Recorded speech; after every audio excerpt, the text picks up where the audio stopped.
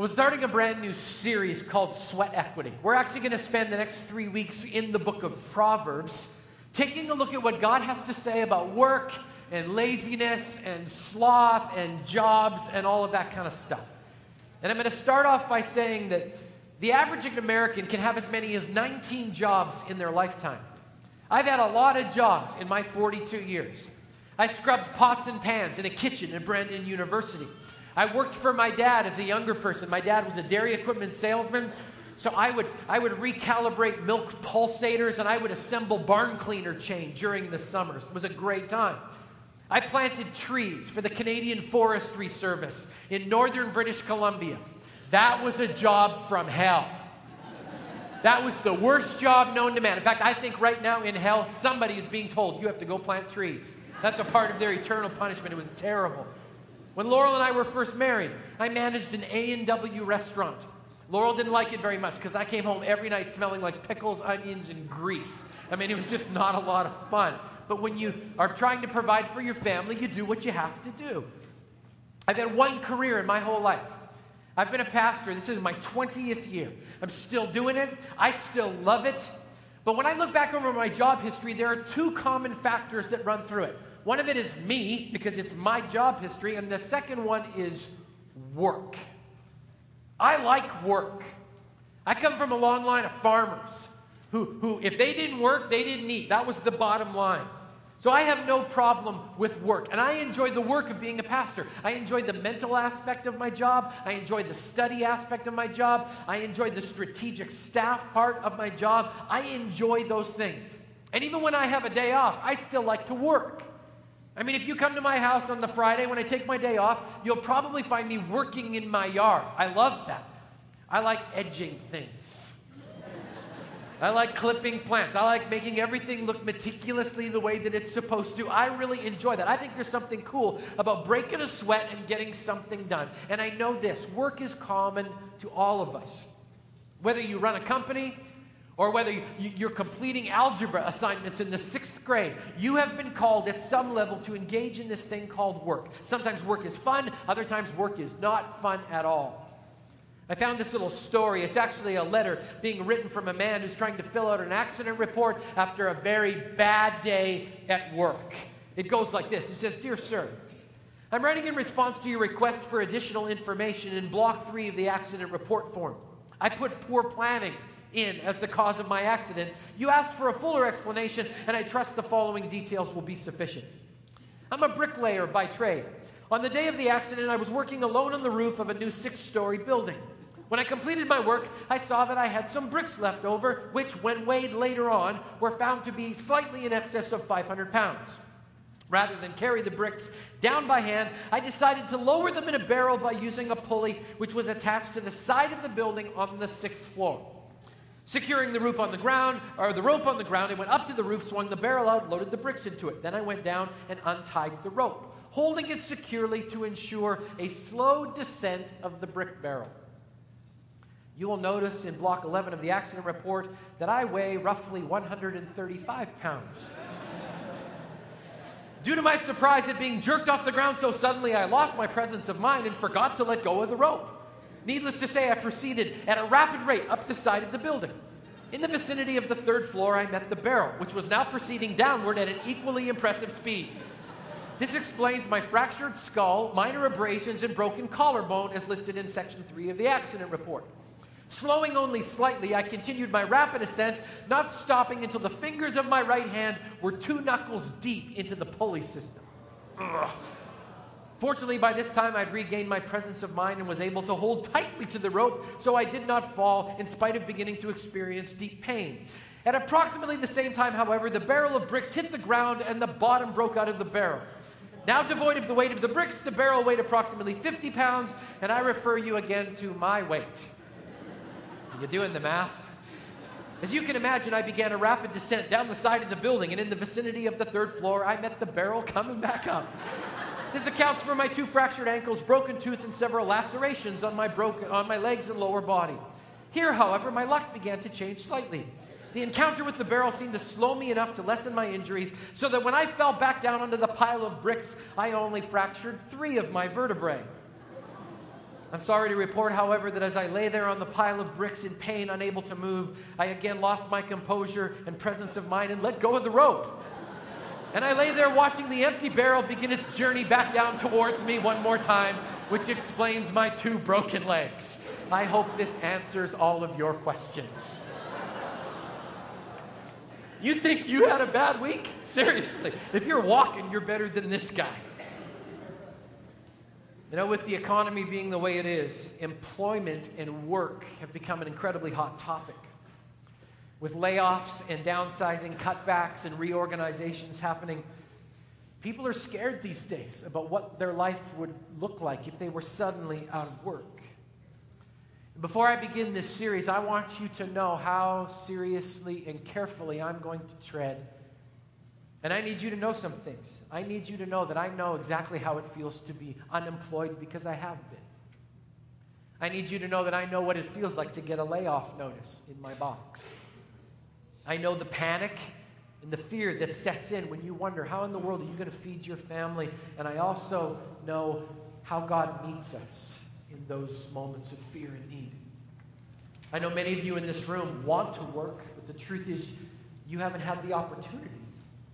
And maybe today you're having a bit of a crisis of faith because you're wondering, why isn't God answering these prayers and petitions? I just want work.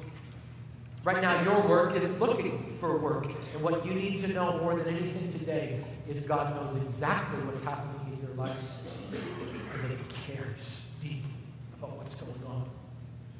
Over the next couple of weeks, we're going to see what God has to say about the value and the calling of work. We're going to examine our own response to work. We're going to be confronted with the sins of laziness and sloth, and we're going to see that somehow there is a holiness that we are to accomplish when we are working. My prayer is, over the next 3 weeks, if you are an image bearer of the Most High God, and you're one of those people that just works incredibly hard every day, that you will walk out of here feeling like God is smiling on you, that you are deeply blessed, that God is proud of you because you're one of those people who sees your work as your worship. My prayer is, if you're one of those people who's had 9 jobs in 3 years, and you can't figure out for the life of you why God keeps giving you such lousy bosses, my prayer for you is that at some point in the next 3 weeks, you're going to get a clue, all right? That's what my prayer is for you. My prayer is, if you're here as a 38-year-old man who still lives in his mommy's basement and sleeps with Star Wars sheets and in pajamas that still have feet, do you get that picture? My prayer is that if you're some guy who actually thinks that Jesus cares about your score on Mario Kart, and you spend your time blogging and whining about how the world isn't fair, and you just keep promising your mommy over and over again, I'll look for a job tomorrow, mommy, I promise. My prayer is that you will understand that you're a target during this series, and that God has a lot to say about you. In fact, He calls you a slug. I feel much better after getting that off my chest. I really do. Actually, my prayer for your mommy is that she will cease to enable you and kick you out so that you can go and accomplish what God has for you in your world. Somebody said amen. I got one with me. That's cool. Are you hiring? This week as we get started, I want to present to you a simple theology of work. Because if we don't understand what the Bible has to say about work, we're probably going to end up with some wrong conclusions. We're going to move fast, so I'm going to encourage you to start your pen or your pencil and follow along with me. Here's the first blank in your outline. Work is God-ordained, God-designed, and God-purposed. When God made the first man, Adam, He had a plan and a purpose for that man. And that plan did not include the man being able to swing back and forth in a hammock and wait for somebody to bring him a drink. That was not God's plan. The Bible tells us exactly what God's plan was in Genesis chapter 2. Scripture says this: the Lord God took the man and put him in the Garden of Eden to work it and take care of it. Right from the very first day of creation, God entrusted man with a stewardship of work and care, which means this: if you are not working, if you're refusing to work, you are not accomplishing and living out your life in a way that will accomplish God's purpose for you. Now, I fully understand. I get this, okay? I know some people cannot work. It's not a choice for them because of injury, because of something that may have happened. They can't work. But even those people are still called to care and to contribute. There is a huge difference between a person who cannot work and a person who will not work. Amen? Huge difference. Generally, for the most part, for 98% of the people in this room, you are called to work. Now, this is where people often get confused. Okay, so God purposed it. He ordained it. He laid it out there for us. Here's the second blank. We need to understand, not only is work all of those things, work is hard. Now, people often think that work was actually a product of the curse because Adam sinned. They think, and they get the order all wrong, they think that work came along because Adam sinned, and they get all ticked off, and they come to this logical conclusion. Because work was a result of sin, that somehow work is to be resented or resisted. That is bad theology because the order's all wrong. Good work was here before the fall, before the curse, before sin even showed up. God had said to Adam, I brought you here and I want you to be able to work. Now the impact of the curse is that we're going to have to work. The impact of the curse is just that work got harder. Let's see where it says that in Scripture. Genesis chapter 3, Scripture says this. To Adam, God said, because you listened to your wife and ate from the tree about which I commanded you, you must not eat of it. Cursed is the ground because of you. Through painful toil, you will eat of it all the days of your life. It will produce thorns and thistles for you. You will eat the plants of the field. By the sweat of your brow, you will eat your food until you return to the ground, since from it you were taken. For dust you are, and to dust you will return. Today we need to stop blaming Adam for this thing called work. Work is not bad. Work is good for you. You should be working at some level. You need to work. Work is not bad, but it's harder because of the curse. But, I mean, seriously, just look at the life of Jesus all by himself. I mean, he grew up with a Jewish legacy, which meant that he would have worked with his father. His dad was a carpenter. That means Jesus was a carpenter. He swung a hammer. He had calluses on his hands. He used to build things. Even when he ceased being a carpenter, he gave himself fully for the ministry. And the Bible tells us that Jesus would go out and he would walk continuously from town to town, that he would preach till he was exhausted, that he would teach until he was exhausted, that he would heal people and meet needs, and he would reach into people's lives. We know that it was exhausting because the number of times the Bible tells us that Jesus was tired. I mean, he was just working hard. And I don't know about your conviction, but I believe this. If hard work was good enough for Jesus, it should be good enough for his followers, should it not? We should be the hardest workers. So work is hard. Here's the next one. Work is joyful. Okay, if you just groan deep down in your soul, you don't get this, all right? But, work, right? Work should be enjoyable. I mean, there's something amazing that happens within us when we accomplish an honest day's work. Solomon was the wealthiest man in world history.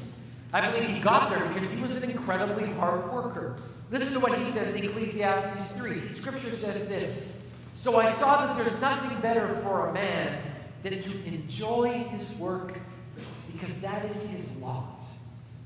For who can bring him to see what will happen after him? Solomon says, your hard work is your legacy. That's what you're going to leave behind. That's the example that you're setting. I love coming home after a good day's work. I love being able to look back on the day and say, you know what, I don't know if I got it all right, but I believe I did everything that God called me to do. I believe that I worked hard enough to make a difference today. That sense of accomplishment should bring you unspeakable joy. Why does it bring us joy? Because not only is work hard and joyful, work is worship. It's worship. I mean, whether you design houses or paint stripes on a parking lot, whether you manage a household of kids and activities, whether you install garage doors, study for sermons, learn microbiology in a college classroom, I don't care if you dig a ditch, flip a burger, manage a staff, or learn middle school algebra, as a child of God, everything that you lay your hand to is an act of worship to your King. Say, where does that come from, Grant? It comes from Colossians chapter 3. It's a typo in your outline. Make sure you change the 2. It says Colossians 2. Change it to a 3 so you can check up on it later. Scripture says, whatever you do, whatever, work at it with all of your heart as working for the Lord, not for men. Since you know that you will receive an inheritance from the Lord as a reward, it is the Lord Christ you are serving. I'll tell you, man, we have to get this. More than answering to your parents as a young person, more than answering to your boss or the CEO or the CFO of your company, more than answering for your supervisor, if you're here today and you would dare to call yourself a Christian, a Christ one, a follower of Jesus, you need to understand that you don't work for those people, you work for God. And He demands your absolute best. Knowing that you will answer to God for your work, that should thrill some of us. It's just like, that's awesome. For others of us, that should scare us to death. Thinking that you're going to answer for everything that you've ever done. Because some of us, and let's just shoot straight. Some of you just plain lazy. You think somehow the world revolves around you, that the universe revolves around you. And you can't hold a job, and you should be freaking out at the fact that someday God is going to hold you accountable for your lack of discipline and devotion. My friends, let's just get this straight. Your boss does not sign your time card. Jesus does. And that should change the way you go about your day-to-day work. I don't care what you do. You're going to answer to God for the way in which you carry out His God-given gift to you, which is work. This is where it gets scary, because not only is work worship, it's also responsibility. This one gets tough. This is where people who are looking for a handout want to get off God's gravy train, right in this moment. Now I want you to hear me crystal clear on this, okay? Because if you don't hear me clear on this, something that I'm going to say here in the next couple of minutes is going to be incredibly misunderstood. I fully understand that there are real people with real needs, and that sometimes they just need a little help. I get that. I know that life often isn't easy for people. Sometimes, in fact, it's just a struggle. If you get laid off or downsized, I understand how difficult that can be. Those are real people who just need some real help. And we have a food bank at Christ the King that ministers to people who just need a little help. And I know something about the vast majority of people that come and stand in the food bank line. They are taking, make no mistake about it, they are taking responsibility. They just need somebody to help. Somebody to reach out and care for them. Somebody to give them a gift with no strings attached. That just says, look, we get to be the hands and feet of Jesus and help you right now, because someday we might need help. I'm not talking about those people. I'm not talking about people who've taken responsibility and still need help. I'm talking about people who have a sense of entitlement and think that somehow they're exempt from this scripture. 2 Thessalonians 3:10 says this, "For even when we were with you, we gave you this rule. If a man will not work, he shall not eat." There's the difference again, right? The difference between somebody who cannot and somebody who will not, somebody who refuses. I mean, this always happens to me. A couple of times during the year, I'll be leaving work at the end of the day, and somebody will walk up to me as I'm going to my car and they say, hey, you, do you work in that church right there? I'm like, yeah, absolutely. I'm one of the pastors of Christ the King. Oh, really? So you're a Christian? Yeah, I'm a Christian. Then you need to take me to Dairy Queen and buy me a burger right now. There's a verse that says you have to. If you're a real Christian, you're supposed to provide for me.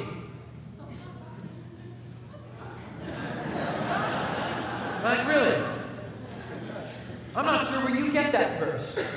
I'm not sure where you get that verse, but I got another verse for you that you may not have heard of. And the verse goes like this: if you don't work, you don't eat. So my question to you is this: are you looking for a job? Do you have a job? Or are you just wasting my time trying to scam me out of something and make me feel guilty? At that point, usually the conversation gets really, really quiet. They're like, that's in the Bible? Yeah, it is. My friends, I want to make sure we get this. Those of us who have been blessed have opportunities every day to meet somebody. God bless your heart if you swing through a restaurant, because I know there are people in Christ that came to carry extra food in their car. To be able to bless somebody, help somebody. God bless you as you provide. I'm talking about people who have a sense of entitlement. That somehow the world owes them something. Make no mistake, my friend, God provides for people. But God also wants people to take responsibility, and if they're able to work, to do so that they can experience the fact that work is joy and it's worship. Here's the next one. Work is non-negotiable. People don't like this one. But in God's eyes, it's true. Proverbs 21 says this: the desire of the sluggard kills him, for his hands refuse to labor. There it is again. Not somebody that can't or that will not work, or somebody that cannot work. It's somebody that will not work. They refuse. The key part of that verse is the word refuse. Some people just refuse, and God says, that's fine, but there's a consequence for that decision. Here's the next one. Let's flip the coin over for a moment. While work is non-negotiable, work is also not the essence of life.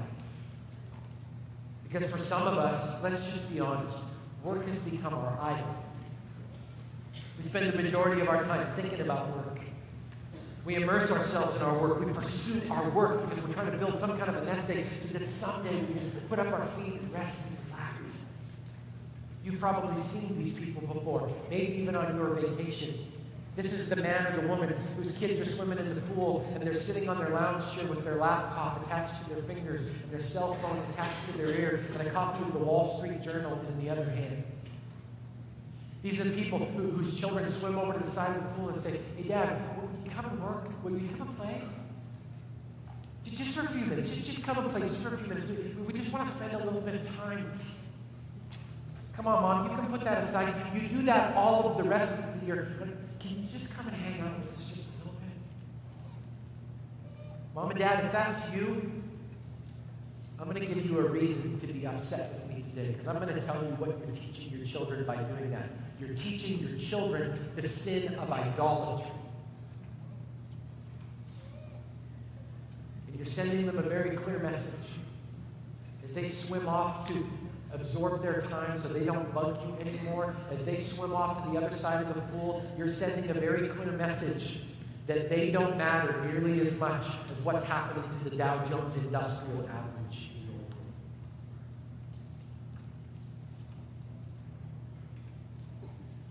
I've been guilty of that sin.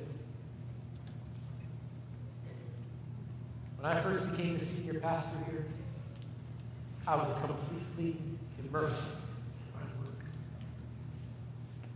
I remember Laurel having to come to me one day and saying, Greg, just so you know, Brady came and stood by your elbow and called your name 6 times. You didn't hear it. My family had to lovingly confront me with the simple fact that I could be present in body, but that didn't mean that I was present with my head or my heart. A lot has changed over the last 6 years. God helped me grow an on-off switch. When I go on vacation, the switch goes to the off position. For those of us who are prone to workaholism and disappear into that world, the Bible has a question for you that we talked about during Easter. It asks this: what good is it for a man to gain the whole world and yet forfeit his soul?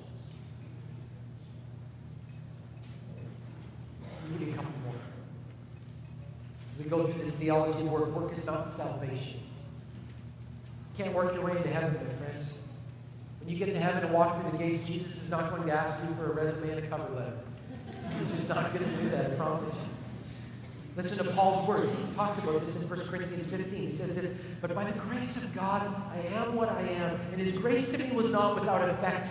No, I worked harder than all of them. Yet not I, but the grace of God that was with me. I love the balance here. Paul says, I worked harder than everybody. I was out there on the front end.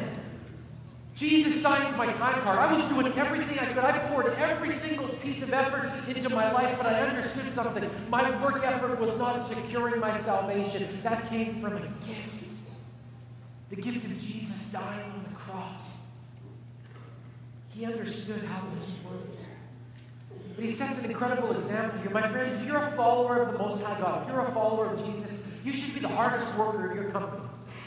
You should be the most loyal employee. You should be the most passionate peacemaker in your office. You should be the boldest truth teller. You should be more honest than any other human being in there if you would call yourself a follower of Jesus Christ. You want to know what breaks my heart? What breaks my heart is this. I listen to employers, because I hang around with a lot of business guys and business ladies. I hear them talking about how their Christian employees are lazy, whining, entitlement-driven, ungrateful people, that their biggest contribution to the day is the drama and the trauma that they bring into the office with them. You know what's tragic about that? People look at that because you called yourself a Christian, they see how you work, and then they transfer that picture to Jesus, and they go, that's the God that makes them act like that? No, thank you. And then we wonder why sometimes it's so hard to share the gospel. My friends,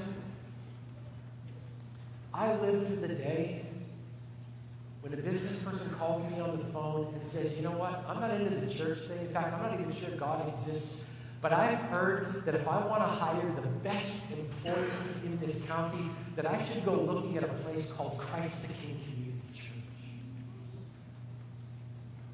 I live for that day.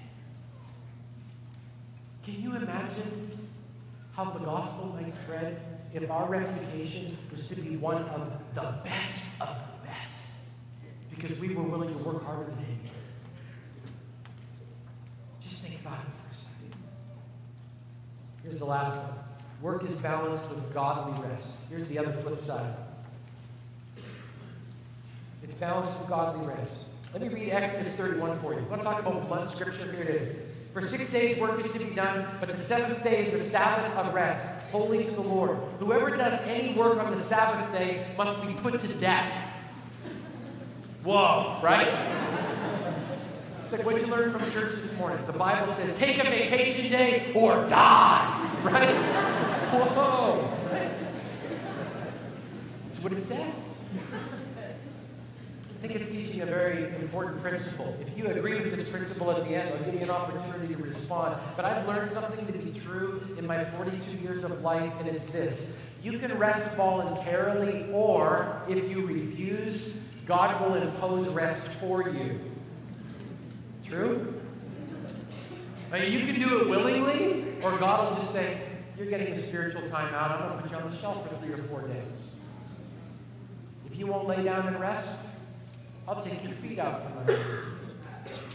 And then you will rest.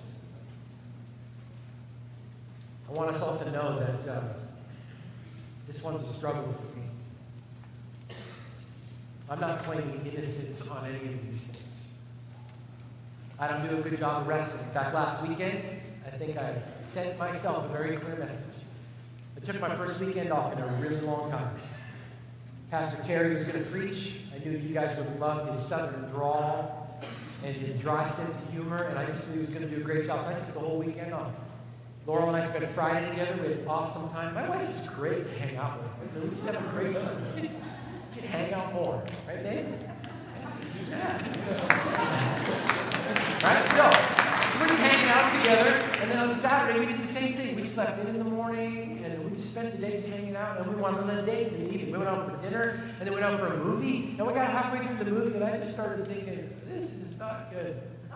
I do not feel well. I kind of walk out afterwards, look in the rearview mirror of my car, like the color of a carp, you know, kind of this slate gray. Just not good at all. And you know, I'm kind of thinking this was supposed to be a weekend where we could just rest together, and instead I'm flat on my back with the flu. Laurel has told me before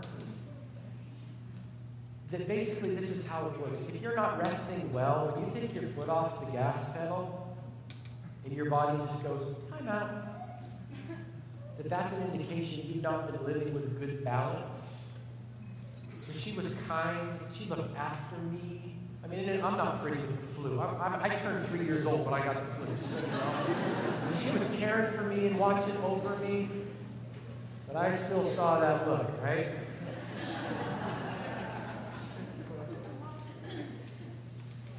Work is supposed to be balanced with godly rest. That's for everybody in this room, including the pastor. As we get ready to close today, I know that some of you have heard this theology of work, and you're already creating some exceptions in your brain. It's going, that verse doesn't apply to me. That applies to this guy. That applies to that person over there. I've negotiated a different deal with Jesus, so this doesn't apply to me. I actually get to do my own thing.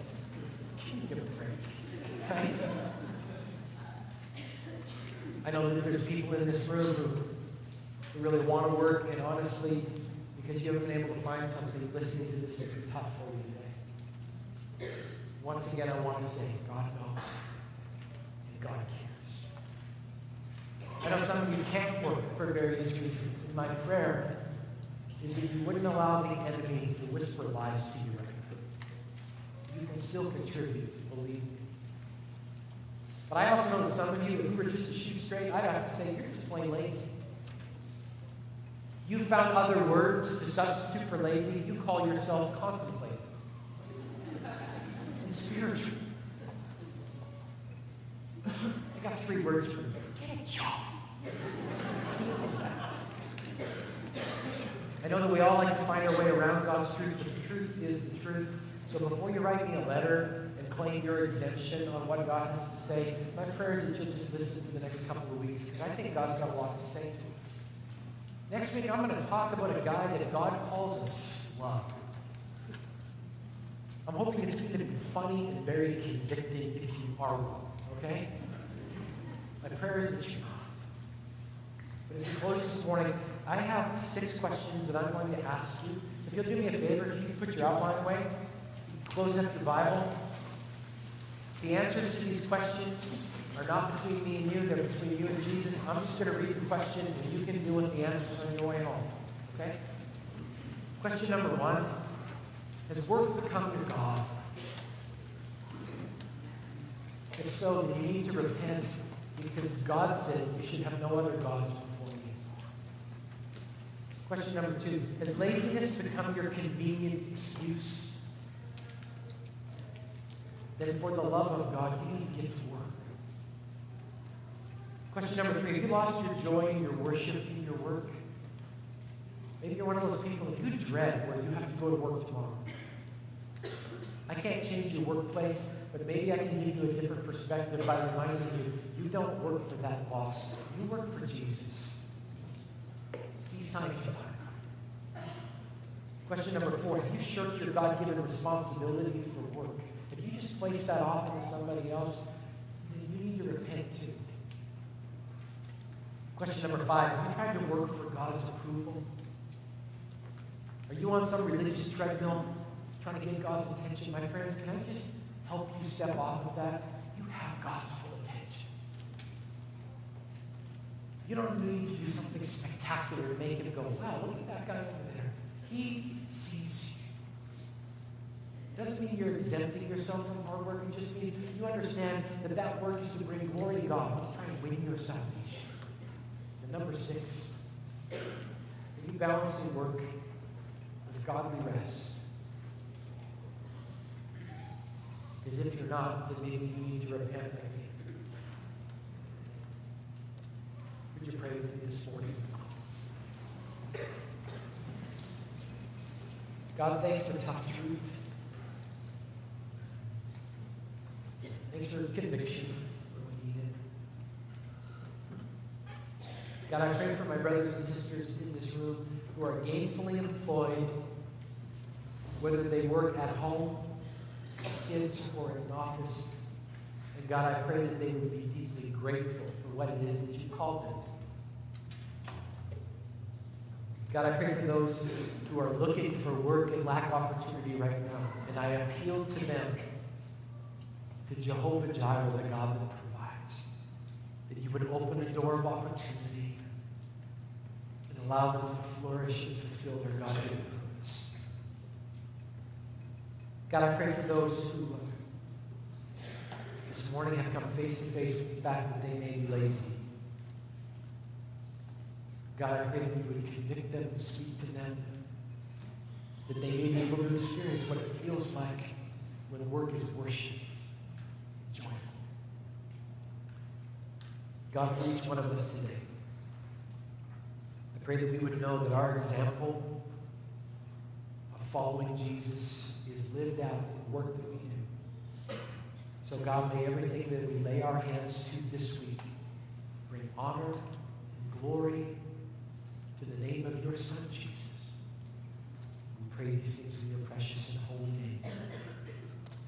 Amen.